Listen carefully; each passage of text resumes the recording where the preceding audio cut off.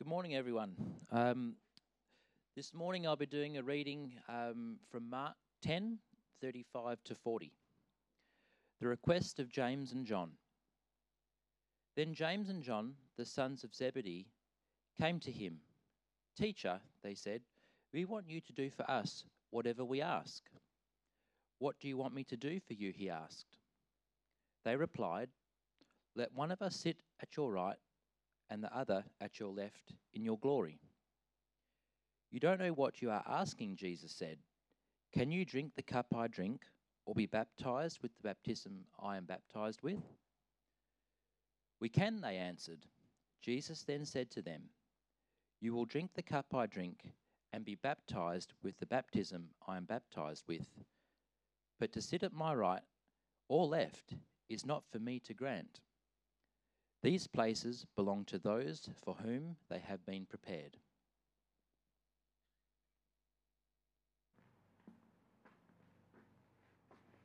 I wonder what your idea of success is. When you see the word success, what comes to mind for you?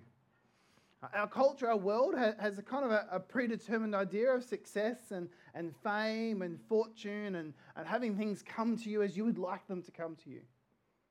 Sometimes we can feel like success is the goal, that actually the only way that we can be happy in life is if we feel a sense of success. That we see something and then we strive for it and then we achieve it and then others look at us and they see that our lives have been success. Is success what we're seeking? And if it is, what does that mean? What does that look like? What is the goal if that's the case? I want to introduce you to somebody called Timothy M. Stackpole. I never met Timothy.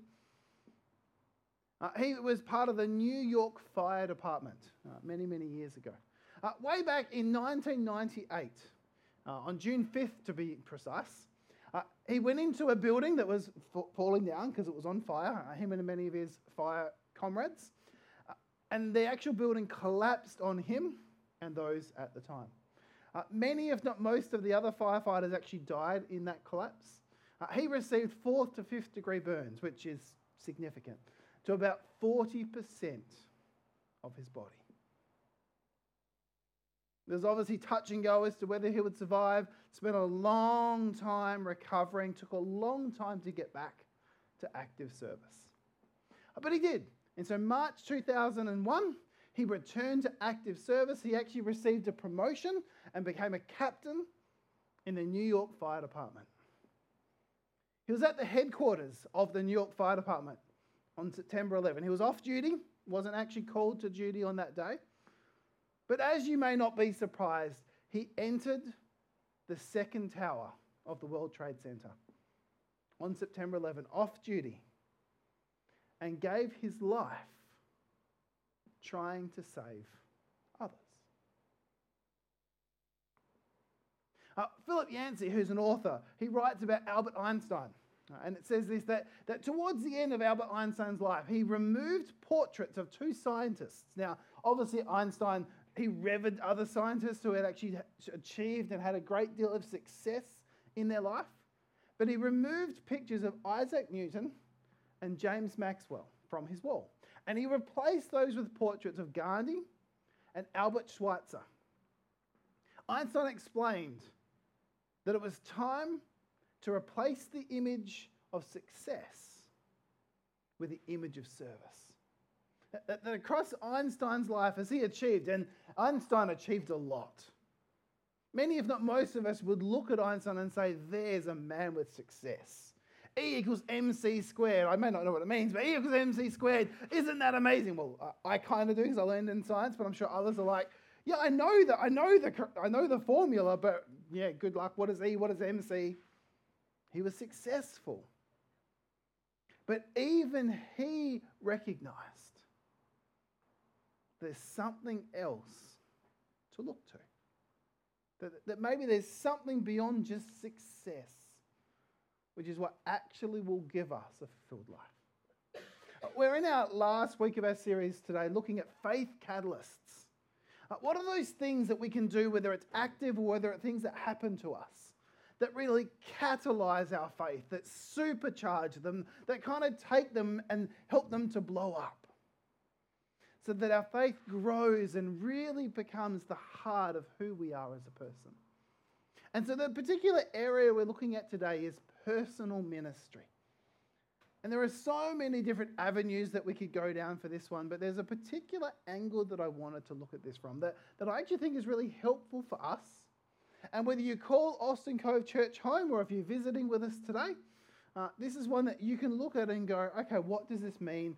How does this look like? And it's not going to be anything new. In fact, most of what I'm going to be sharing today is going to be something that's more of a reminder than it is any great big pearls of wisdom.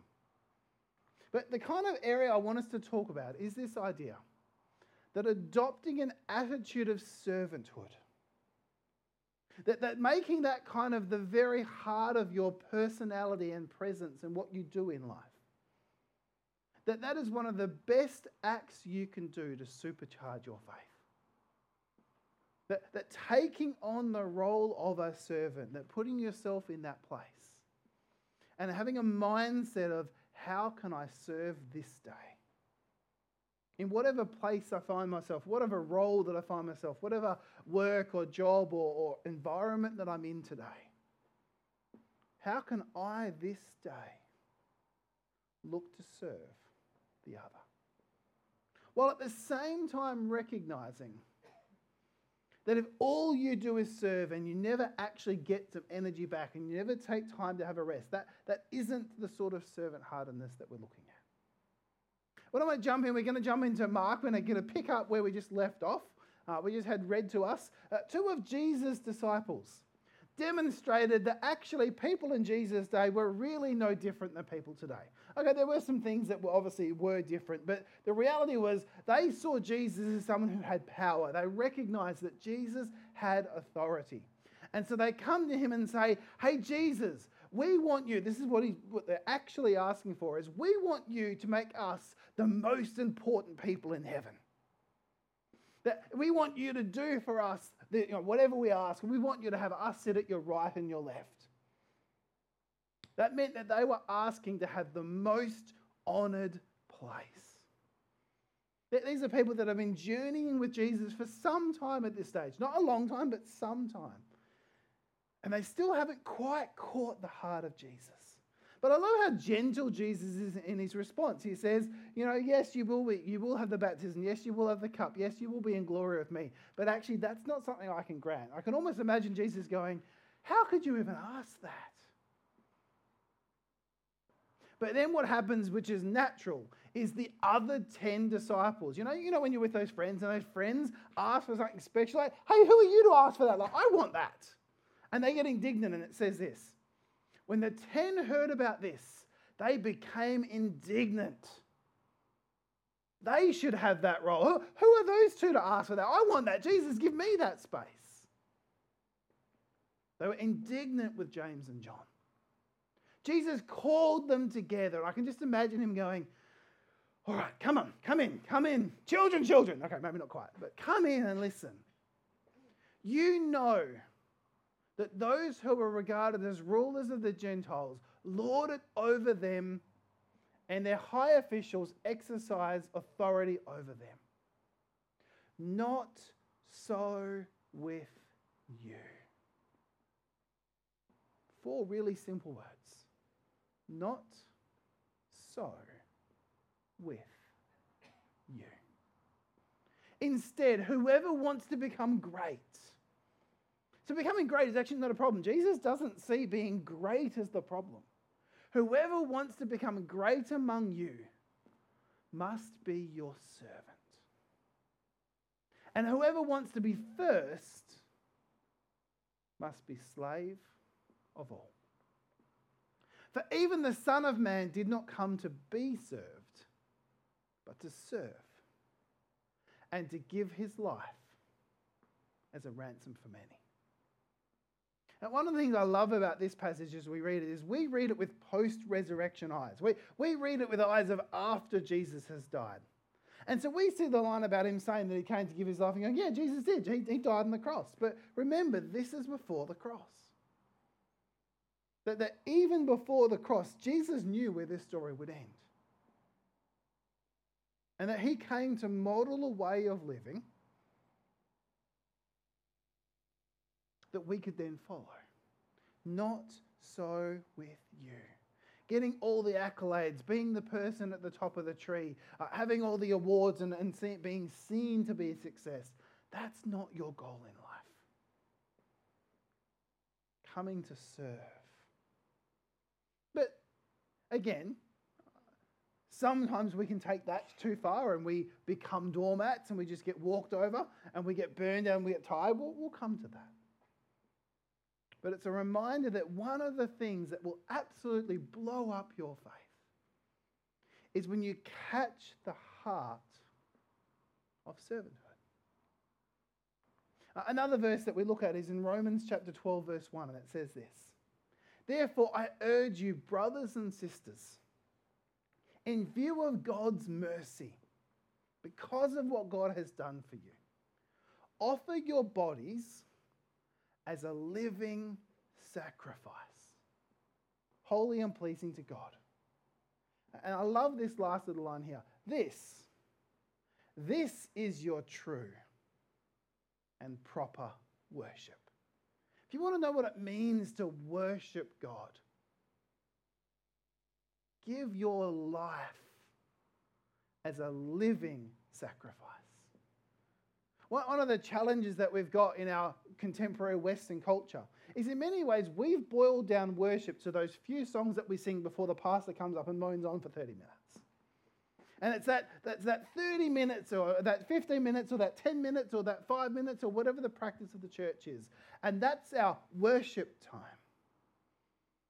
But the biblical picture of worship is so much deeper.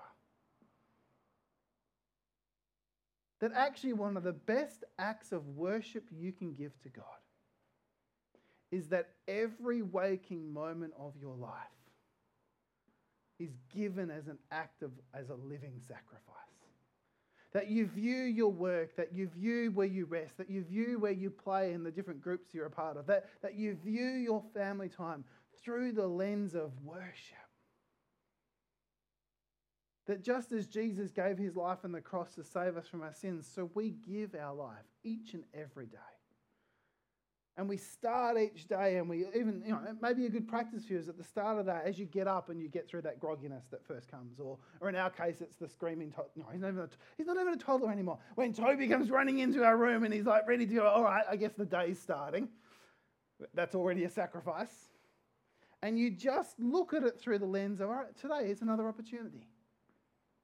Today's another day that I can live to worship God. Give your bodies as a living sacrifice.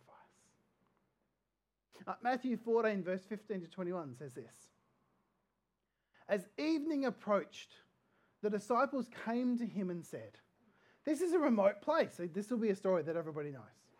This is a remote place, and it's already getting late.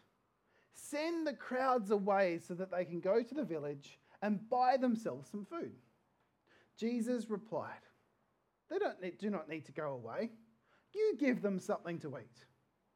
"We have here only 5 loaves of bread and 2 fish," they answered. Bring them here to me," he said. And he directed the people to sit down on the grass. Taking the 5 loaves and the 2 fish, and looking up to heaven, he gave thanks and broke the loaves. Then he gave them to the disciples, and the disciples gave them to the people. They all ate and were satisfied, and the disciples picked up 12 basketfuls of broken pieces that were left over. The number of those who ate was about 5,000 men, besides women and children. A fairly famous story that's shared in a lot of different contexts. But one of the principles that it brings out, which I think is really important in terms of thinking about our own personal ministry and what we give to God, is I know that one of the traps that we get caught in is that we want to give this here. But all we have is this. And that's so much more. And so we get paralyzed and we wait and we say, I'm not going to be involved, I'm not going to do this thing until I can give that which I know God deserves, that I'd love to be able to do this much here. And one of the parts of this story that I think Jesus is really drawing out in this context is he's saying, I'm Jesus, I can do a lot with a little. Just offer what you have. In terms of getting involved in ministry or getting involved in serving or getting involved in your workplace and having that attitude, don't wait until you have all that you would like to have. Just offer the little that you have today and just see what God does with that. Don't wait, don't sit back and go, I need this to be perfect. I need to sort out all of my home life. I need to sort out my family. Good luck. I need to sort out all of these things and then I will serve. And then I will be living, give my life as a living sacrifice. When I get that one thing sorted, then I will. I think Jesus is standing before you and saying, just give me what you have today. We'll worry about the rest in the future. And we'll try and sort those family out. Anyone else got family? No. Then we'll sort those things out that are weighing on your shoulders. But don't wait.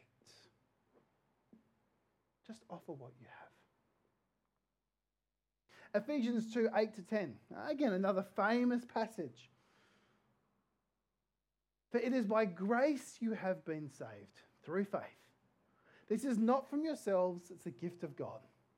Not by works, so that no one can boast. For we are God's handiwork, created in Christ Jesus to do good works, which God prepared in advance for us to do. Another challenge that we face in living a life of ministry, in living a life of service, is looking at that service through the wrong lens. Many people who follow Jesus get stuck because they don't accept the grace that is given to them. They still recognize and go, God, I'm not good enough here. I need to do. I'm going to get busy. I'm going to give. And it's a cycle of perpetually feeling like I'm not enough. Here's some news to everyone, and I'm speaking to myself. None of us are good enough. It's why we needed Jesus to die on the cross. You don't serve God to earn salvation. We know that, but sometimes we don't let that penetrate down to our hearts. It is by grace. It is by grace. It is by grace that you are saved. And let that truth sink in deep. But it isn't where it ends. So we are called to do good works. We are called to serve. We are called to be about the work of Jesus. But we're not saved by works. We're saved for them. That when Jesus died on the cross and he had your name in his mind, as he looks and thinks about you today in this day and as you interact with him, he has ideas of what he'd like to see you do. Not to earn your salvation because that's already sorted, but to be a part of his story. To bring this world to be the place that it's meant to be. And so accept the grace of that forgiveness. Don't get serving as a way of trying to earn God's favour, because that's not what happens there. But also don't sit comfortably back and go, all right, I'm saved now. I can just go off and do whatever I want to do, because you were saved for a purpose. You were saved to live for him. And to give each day and to think through the different lens of what you're involved in, of how can I use in this context, what can I give in this place to be a living sacrifice for Jesus. In Isaiah, it says this, also I heard the voice of the Lord saying, whom shall I send? And who will go for us? Then said I, here am I, send me. Isaiah 6:8. There's a famous evangelist around, I think, at the end of the 18th, sort of into the 19th century, D.L. Moody. And he wrote these words next to this passage in his Bible. I am only one, but I am one. I cannot do everything, but I can do something. What I can do, I ought to do. And what I ought to do, by the grace of God, I will do. So here's the freedom in this, what he says here. You cannot do everything. And I know for some people that are sitting here, actually right now, you probably are almost doing everything. That in your workplace or in your family or in the circumstance you're in, maybe the words that you need to hear today is to be reminded that you are actually only one person. You are only one person. You can't carry the load of everyone. But then for some of us, we're also paralyzed by, I have a million things I would like to do. I'd love to see all of these things happen. And so we don't take that first step. You are only one, but you are one. And so as we think about catalyzing our faith, what can I do? What can I offer? What is it that's going to help me grow in my faith? Simply this. Offer what you have. Offer what you have. Don't try and offer any more. Don't pretend that you've got more capacity than you have. Be honest with yourself about your current capacity. And actually be okay with that. Sit in that place of, you know what, right now, this is what I've got. But then in taking that step, you open yourself up to grow into what Jesus is calling you to. That where you are now doesn't have to be where you are in 6 months or 12 months or 24 months or 3 years or 5 years. But offer what you have now and grow into what Jesus is calling you to. And your faith will grow. As you start to step out, as you start to, that comfort zone, everyone's sitting in their comfort zone, or maybe some of you are feeling a bit uncomfortable, sorry. And then we have that comfort zone that we sit in and we try and fight for that space. The answer is not to go to the other side of the room straight away. It's just take one step. Just take one step. What's that one step that maybe God is prodding you to take? Because he wants to grow your faith. And then there's the next step, and then there's the next step, and then there's the next step. But right now, what's the one step? A couple of ways that this might play out in your life, a couple of ways to think about this. Are you doing personal ministry? Or are you living a life of personal ministry? They are very different. Doing personal ministry is kind of the idea of I'm just doing and doing and doing and doing. I'm a human doing, not a human being. I'm busy, busy, busy, busy, busy. But living a life of personal ministry means orienting everything about yourself, how you operate, how your family operates, how your home operates, how you work in your workplace, how you go in those. How are you orienting your life in such a way that all of it is personal ministry? But in doing so, you don't have to cram it all into it. Because the other way this works out is you'll have the God box. And when you're in the God box, you do ministry. And when you're out of the God box, you do everything else you have to do in life. And there's often a competing. The God box starts to grow and grow and asks more of you. And you're like, I can't give in that space. And so you need to know your capacity. You need to know what you can and can't give. But the other way of approaching it is finding a way to do away with the compartmentalization and actually look at everything you do through the lens of a ministry to Jesus. That means you can brush your teeth for Jesus. I know that might sound strange. But you can be doing everyday mundane things as part of your relationship with Jesus. How do I know that? Because Jesus' disciples lived with him day in, day out. They weren't disciples of Jesus when they were walking with him, and then when they went to bed, they weren't disciples of Jesus. Part of the premise of discipleship, the very method of what discipleship was you watched your rabbi. You saw how he walked and you tried to walk like the rabbi walked. You saw how he interacted and you tried to interact with how the rabbi did. That every waking moment, and even maybe how you slept, you can't really do much about that. You were learning from your rabbi what it meant to follow him. And so for some of us, it's actually recognizing that we put up those walls and we have our God moments and we have there's the rest of the time moments. What does it look like to bring down some of those walls? How about this one? Would the people where you work, rest and play? It's one of the phrases that we use at Austin Cove. Work being generally where you might earn a living, or maybe you volunteer or you're involved in that space. It's kind of that space. Rest, which we use kind of jokingly because this is meant to be kind of for home, and home isn't always rest. But generally speaking, you'll hopefully find some rest there. And play, the places that you're involved, the environments where you go play some sport, or you're involved in the local club or something of that nature. With the people where you work, rest and play, describe you as servant-hearted. Not that you are trodden down, not that you just do. But there's an understanding that that's just part of who you are.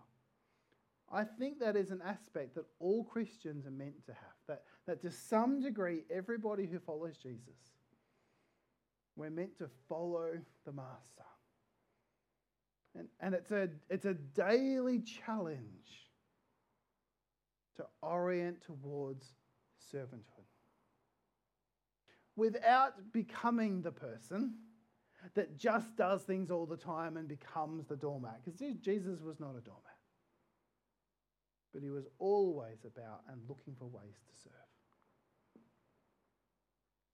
And then here's the one for those of you that are sitting there going, there's just too much going on. Are you trying to offer more than you have? Maybe for some of you, maybe it's a specific part of your life, or maybe it's the whole of life at the moment. Are you trying to offer too much? And maybe you build it up and you put it under the guise of, I'm being servant-hearted, I'm serving beyond my capacity. If you break as a person, that doesn't help the kingdom of God. Jesus' words were, come to me, all you who are weary and burdened, and I will give you rest. Take my yoke, and that was a way of living. Take my yoke upon your shoulders. That the way of following Jesus as a servant-hearted person shouldn't lead to a place of burnout. It shouldn't lead to a place of having given so much that you've actually got nothing left to give. So maybe have a look at what are the areas that are pushing too many buttons right now. And what does it mean to take one step? Because the other thing is, and I'm sure many have experienced this, when you're in a place of either near burnout or when you're in a place where you kind of feel stuck, the answer is about 1,000 steps. And you don't have the energy for 1,000 steps. So what's the first step? Is it a conversation you need to have with someone? Is it a change of habit or a pattern that you need to do? Don't wait until you can answer all of the questions. Just what's the first step for you to take? So as we draw to a close of our series looking at supercharging our faith, I just wanted to very quickly touch base on and remind you of the different sections we've looked at. That the overarching premise of this series has been that the main foundation of faith is trust. That as you grow your trust in Jesus, that as your relationship with him and as you start to grow that place of, I can trust Jesus with all of these things, your faith will grow. We looked at pivotal circumstances, and you can't necessarily orchestrate pivotal circumstances, but you can put yourself in environments, you can put yourself in places, in relationships, where those circumstances are more likely to come together to help you to grow in your faith. And then God will use those places that you are putting yourself to draw you closer to him. We talked about providential relationships, and we can't necessarily decide which of those relationships are going to be providential and which are the ones that are just going to be relationships. But again, we can look at our environments, we can look at the places that we're involved in different things, and we can strategically get involved in those places knowing that there's a chance God will use those relationships to grow. Looked at practical teaching and making sure that we are putting ourselves in places where we receive practical teaching, where it's not just some head knowledge that we sort of get a really great theology, but it actually puts some legs on it and helps us to live it out. And that God will use that to grow your faith. And last week, we looked at private disciplines and recognizing that our disciplines, the main function of our disciplines is to grow our trust. It's not to do more things. So it's to look at the rhythms that we have, and are those rhythms growing our trust? And then finally, it's getting involved. It's putting our foot, dipping our toe in the water, and just looking at what are those different ways we can serve. And we don't, by personal ministry, we don't mean Sunday morning. There is never enough people, and that's the reality. But the solution is not that we get everybody just serving on a Sunday. It's actually having a lifestyle of living each day for Jesus. And letting that be what actually helps you see and unpack all that's going on. My hope for you and my hope for this church is that we can continue to grow in our faith and grow in our trust and grow in our relationship with Jesus. And that over time, step by step, we'll see little bits of his kingdom breaking forth in our midst. And that we can help release people from the cycle of perpetual busyness. Because there is just so much business in our culture. And journey together as our faith grows. Let's just pray. Father, we thank you for this opportunity to come together. And we pray that you would help us to give our lives as a living sacrifice. I want to pray for each person here that you would help us to each have a sense of what is one step we can take. Whether that's picking up something or whether that's putting down something. Whether that's looking at a box that we're a part of and removing the walls, or recognizing that we actually need to step back. Help us to live our lives as an act of sacrifice. Each day we pray. Amen.